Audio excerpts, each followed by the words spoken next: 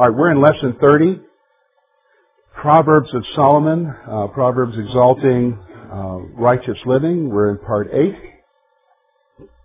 Let's look at verse 2 of chapter 21. We're going to talk about the issue of knowledge. Every way of a man is right in his own eyes, but the Lord weighs the hearts. Here's the point I want you to see. The Lord evaluates our motives and not merely our actions. Notice what he says there. Solomon is saying, every way of a man is right in his own eyes. So, as far as you're concerned, you maybe are doing okay. Your actions, as far as you are concerned, in your heart and your mind, you're thinking you're doing okay. But the reality is, God is the one who examines not just our actions, but He looks at what? He looks at our hearts. He looks at our motives for why we do it. So, for instance, maybe you are doing something and everybody thinks you're just wonderful and, he's just a super Christian guy or a super Christian gal. And everybody thinks, they just love the Lord because they're serving the Lord with all of their heart. Well, the reality is that maybe on the outward it looks that way, but on the inward they're doing it for themselves, to have people respect them or have people giving them accolades and slapping them on the back. They're doing it more for themselves than they are for Jesus. Now, would you know that? No. Who's the only one who can know that? The Lord. God is the only one who knows what our hearts are like. In fact, there's a parallel passage. If you go over to 1 Corinthians chapter 3, it talks about in that day, you and I are laying up in heaven treasures for ourselves, and they're either wood, hay, stubble, or gold, precious stone, and silver. And in that day, the day of judgment, when we appear before God, we're not going to be judged for our salvation because that has been taken care of through the cross, but we're going to be judged for our actions here and our motives here in this world, and they'll be judged by fire. Now, what happens to wood, hay, stubble with fire? Yeah, it's burned up. But with gold, precious stone, and silver, fire actually refines it. So there's a whole point of that God is the one who, looks at the motives of our hearts. All right, look at verse 3 now, the issue of righteousness. To do righteousness and justice is more acceptable to the Lord than sacrifice. Okay, here's the point, and this is a great one I want you to see here. The Lord requires righteousness before religious service. The Lord requires righteousness before religious service. Here, you want to know what's more acceptable to God? What's more acceptable to God is that you do right, you live right, than you come to church all the time. I'm being honest with you. It's more acceptable to God, the issue there is the issue of sacrifice, that you be a right person than how much you put in the offering plate. That's the issue with God. God is more interested in your character and who you are than your religious service. Now here, for instance, what is the number one complaint of people who don't go to church concerning church people? Yeah, they're hypocrites. Now, let me ask you a question. Are they wrong? I heard mumbling. No, they're not. And maybe they have seen some extreme examples of where some guy maybe even holds a position in the church, but he is a scoundrel at work. He has no integrity. He cheats his customers, or he is abusive to his employees, or whatever. And they look and he's Mr. Holy Joe on Sunday. This is what Jesus is talking about. This is what Solomon is talking about here when he talks about that God is more interested in your righteousness than in your religious service, because anybody can give religious service. Is that not true? You can be wicked to the bone and give religious service. Okay? Wicked to the bone and give religious service. So that's the issue there. The Lord requires righteousness before religious service. Okay, let's go on now. Look at the issue of character. Look at verse 4. A haughty look, a proud heart, and the plowing of the wicked are sin. A haughty look, a proud heart, and the plowing of the wicked are sin. Here's what I want you to see. Arrogant pride is sin. Let me just stop for a moment. When we talk about pride, I am not talking about, for instance, like I'm proud of my kids. They're involved with the swim team, and I'm proud of my kids. When they swim their heart out. They're doing really well. And I'm proud. Now, is that what God is talking about, that's a sin? No. That's not the pride we're talking about. What kind of pride is he talking about? Okay, you don't need God. Okay, Bruce says you don't need God. What else? You think you're better than other people is what Betty said. What were you saying, Gene? Self-absorption, where you are it. It's like maybe you came in here today and said, this place wasn't happening until you showed up. That's pride. That's arrogant pride. Or, if I'm not involved, it might as well just hang it up because it's not going to accomplish anything until I'm involved with it. That's arrogant pride. And here's what he's saying to us, is that kind of pride is what? Sin. Sin. So there you go. Okay, look at the issue of prosperity now. We're going to look at two different verses that talk about prosperity. Look at verse 5. The plans of the diligent lead surely to plenty, but those of everyone who is hasty surely to poverty. Here's the point. Patience and planning lead to prosperity. Patience and planning lead to prosperity. In fact, he gives the exact opposite. If you're hasty, more than likely you're going to lose. You understand? More than likely you're going to lose. That's the whole point he's making here. Now look at the issue, now verse 6, he's going to talk about the issue of prosperity that's gained by fraud. Getting treasures by a lying tongue is the fleeting fantasy of those who seek death. Here's the point he's making. A fortune gained by fraudulent means will be a fleeting treasure. A fortune gained by fraudulent means will be a fleeting treasure. All right, look now at verse 7, the issue of retribution. The violence of the wicked will destroy them, but they refuse because they refuse to do justice. Here's the point. The wicked will be destroyed by their own devices. You and I have seen this over and over again, where you have someone who is not doing right, and then eventually the things that he has caught up in will eventually what? Destroy him. That's the point that Proverbs is making here. Okay, look at the issue now of righteousness we see in verse 8. The way of a guilty man is perverse, but as for the pure, his work is right. Okay, here's the point. Sinful acts betray the wicked, whereas righteous acts reveal righteous character. See, here's the thing. If I were to just go by Sunday morning, by the way y'all act in church, I would say that everybody here is okay. But is that a good, accurate way of assessing everyone? Is how they are on Sunday morning, the 1 hour I see them in church where you're just sitting and you're quiet and you're like, hi George, and you're being really nice. Okay? Is that a good way to judge someone? How should we judge someone's character? By 1 hour? By what? Yeah, by their whole life, by how they are not only at work, but how they are with their family, how they are at Walmart with the clerk who's got the big light flashing, wanting a price check, and you're there right next in line and you got to wait and all the other lines are filled up. How do you know a person's character is by how they react? By how they react. See, it's going to be revealed in who they are and their actions, not just by Sunday morning. You understand? You look at the character by how they are in general. By how they are in general. See, this is again the reason why a lot of people who don't go to church say that the church is filled with what? Hypocrites, because people aren't consistent. You're saying one thing, but then you're living the rest of the week a different way.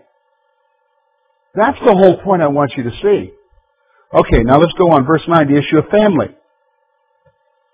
Better to dwell in a corner of a housetop than in a house shared with a contentious woman. A modern way of saying that is better to live on the roof than in a house with a nagging wife, is what it's saying there. All right, I'm not going to just pick on you ladies. Here it is. Simplicity with peace is better than prosperity with strife. Here's the point. And you folks know this. Solomon is just stating the fact. It could be a contentious husband. It's better to live on the roof than to live in a house with a contentious husband. But the point basically is this. It's better to have peace, a peaceful home, than to have a home where there is continual what? Strife. Problems. All right, let's go on now. Character traits. Verse 10. The soul of the wicked desires evil. His neighbor finds no favor in his eyes. Here's the point. The wicked pursue evil and not mercy. See, a wicked person, all he's concerned about is doing wickedness. Doing what's wrong. In fact, he's so consumed with himself that even if his neighbor has a problem, is what the Proverbs is saying here, Solomon is saying. Even if his neighbor has a problem, he's not even willing to show mercy to his neighbor. That's wrong, isn't it? That's just flat out wrong. Okay, look now at the issue of discipline, verse 11. When the scoffer is punished, the simple are made wise. When the wise is instructed, he receives knowledge. Here's the point. Maturity is determined by how easily one will learn. Maturity is determined by how easily one will learn. And so he gives us two examples here. Notice the example he gives us.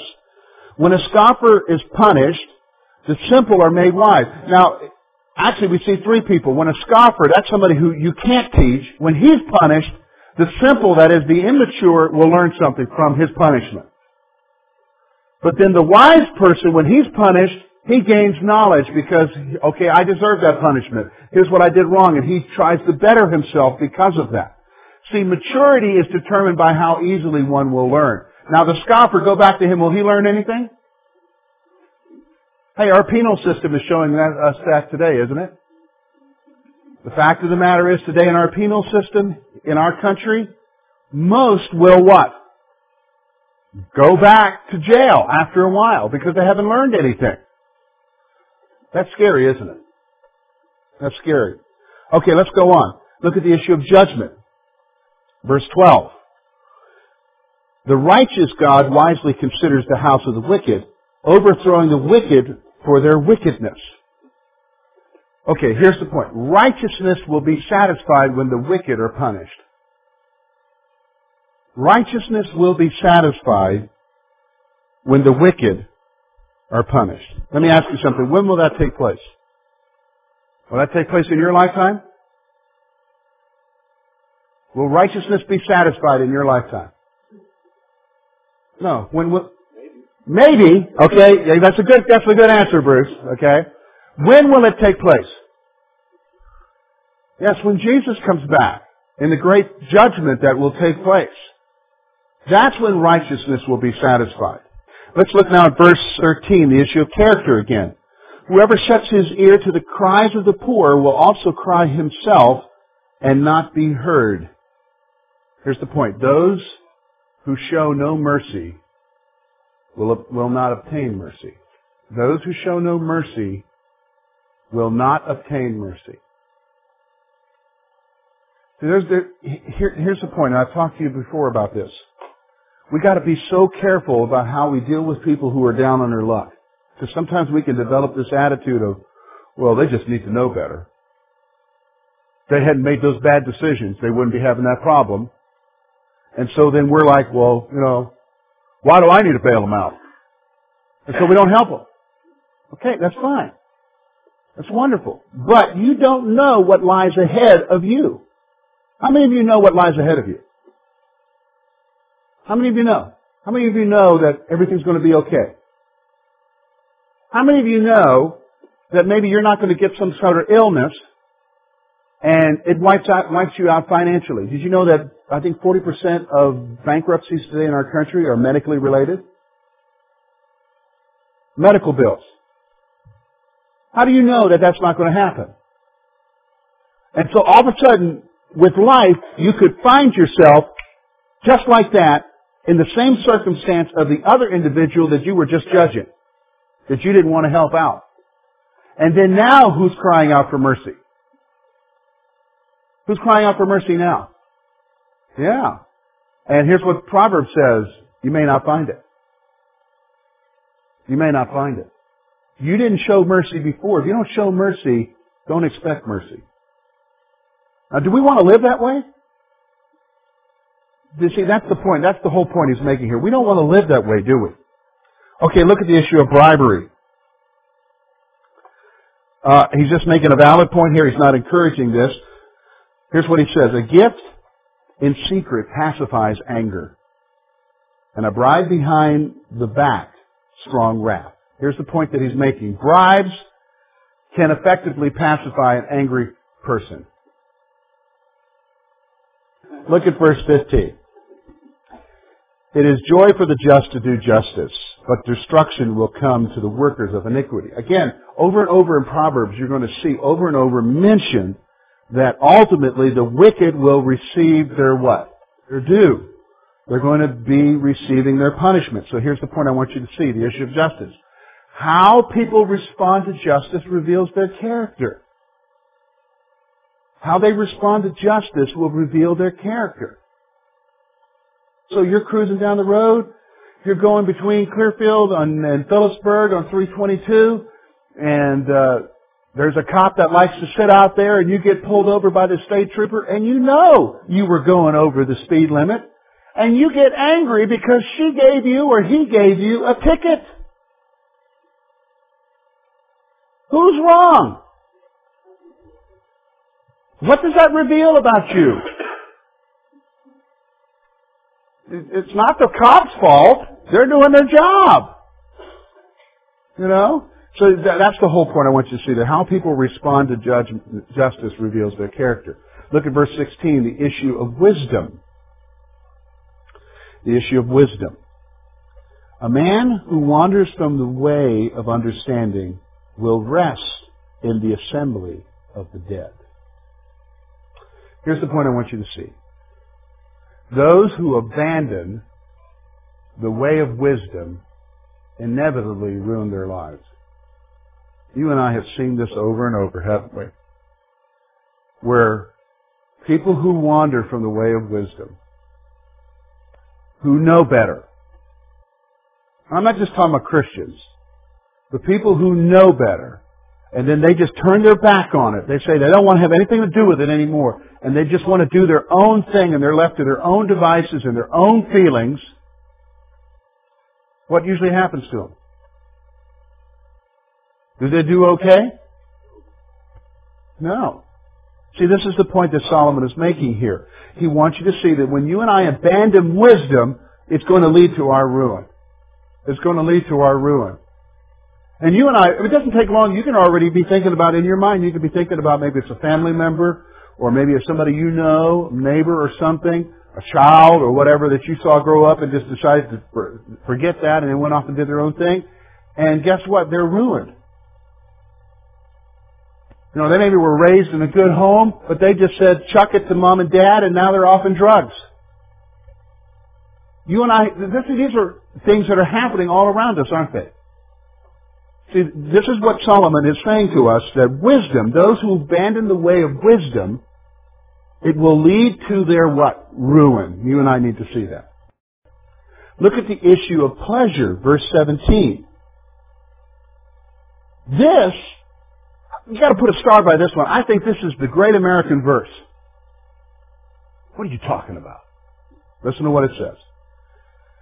He who loves pleasure will be a poor man, and he who loves wine and oil will not be rich. Here's the point he's making. living a life of self-indulgent pleasure leads to poverty. This is why I call it the American verse. This is what's happening in our country today. Do you know what the savings rate is in the United States right now? First time in a long time. The savings rate of Americans in our country. Anybody got a guess?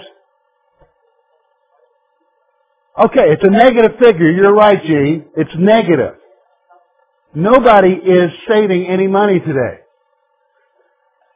This is where we are at in our country today, where every time we make something, we want to spend it on who? Ourselves. Now here's what he says. That will ultimately lead to what? Poverty. And you say, how can that be true? Man, look at all the stuff we got here. I saw another interesting statistic. You know who the richest and poorest nation is in the world?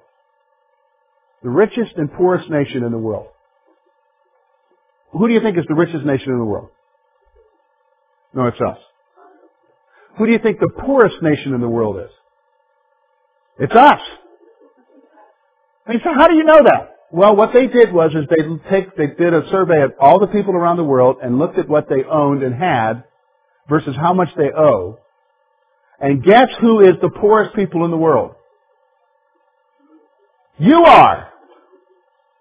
Why? Because you owe more than you have. That's the point. And how did we get there? This verse. This verse is how we got there. All right, let's go on. Look at the issue of judgment, verse 18. The wicked shall be a ransom for the righteous, and the unfaithful for the upright. Here's the issue of judgment. The wicked who have caused the righteous to suffer will themselves suffer. This is a great verse. Again, thinking ahead in terms of what will happen later to the wicked. They will pay their dues. They will pay their dues.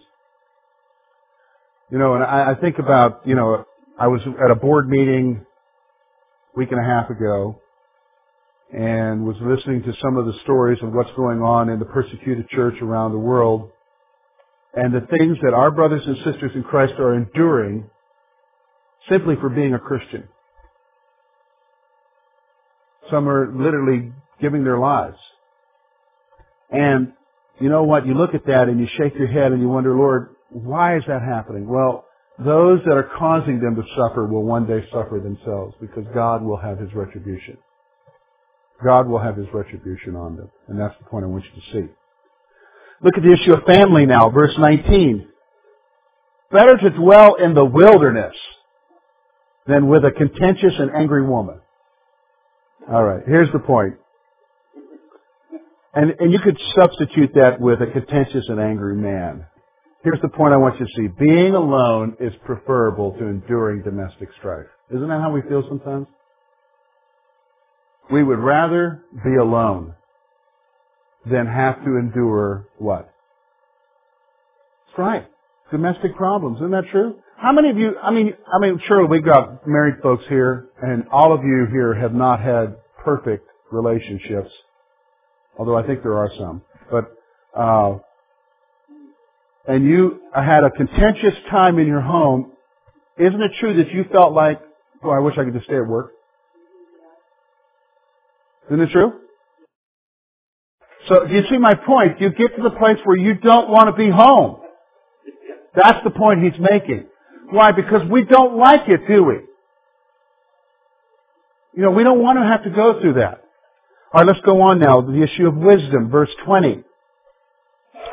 There is desirable treasure and oil in the dwelling of the wise, but a foolish man squanders it. Here's the point. With foresight and frugality, the wise prepare for the future.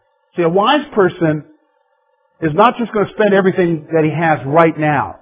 A wise person is going to consider, like the ant, remember we talked about the ant earlier in Proverbs, he's going to save up for what? The winter.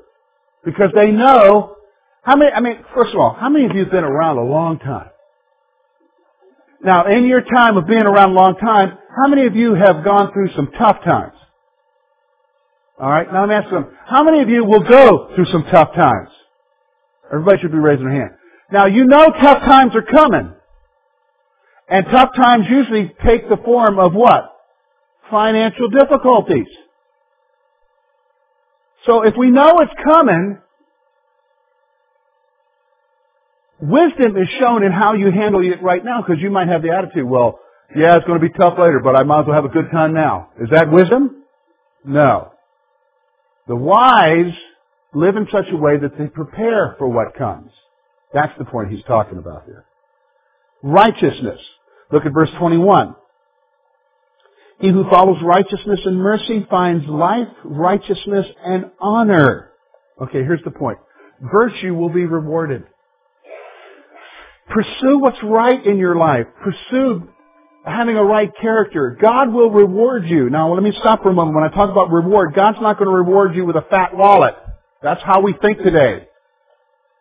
That's not rewards. All you have to do is look at your TV and see people who have lots of money, whose lives are being blown apart, even though they have lots of money. Money is not the cure, is it? That's not the reward, but there are rewards that will face you when you live right. Look at the issue of wisdom again, verse 22. A wise man scales the city of the mighty and brings down the trusted stronghold. Here's the point. It is more effective to use wisdom than to rely on strength. It is more effective to use wisdom than to rely on strength. That's a general principle for life. Now we get to the issue of speech again. We haven't talked about speech in a while. Look at verse 23 and we'll end with this. Whoever guards his mouth and tongue keeps his souls from troubles. Okay, here's the point. People who control what they say avoid trouble. Isn't that a good principle? Watch your mouth. Watch your mouth. If you watch what you say, again, it's the difference between just saying it like it is, because a lot of times when you just say it like it is, you get in what? Trouble. But if you watch what you say, if you consider your words, what will happen? You're not going to get in trouble. That's the point I want you to see. Okay, let's close our time.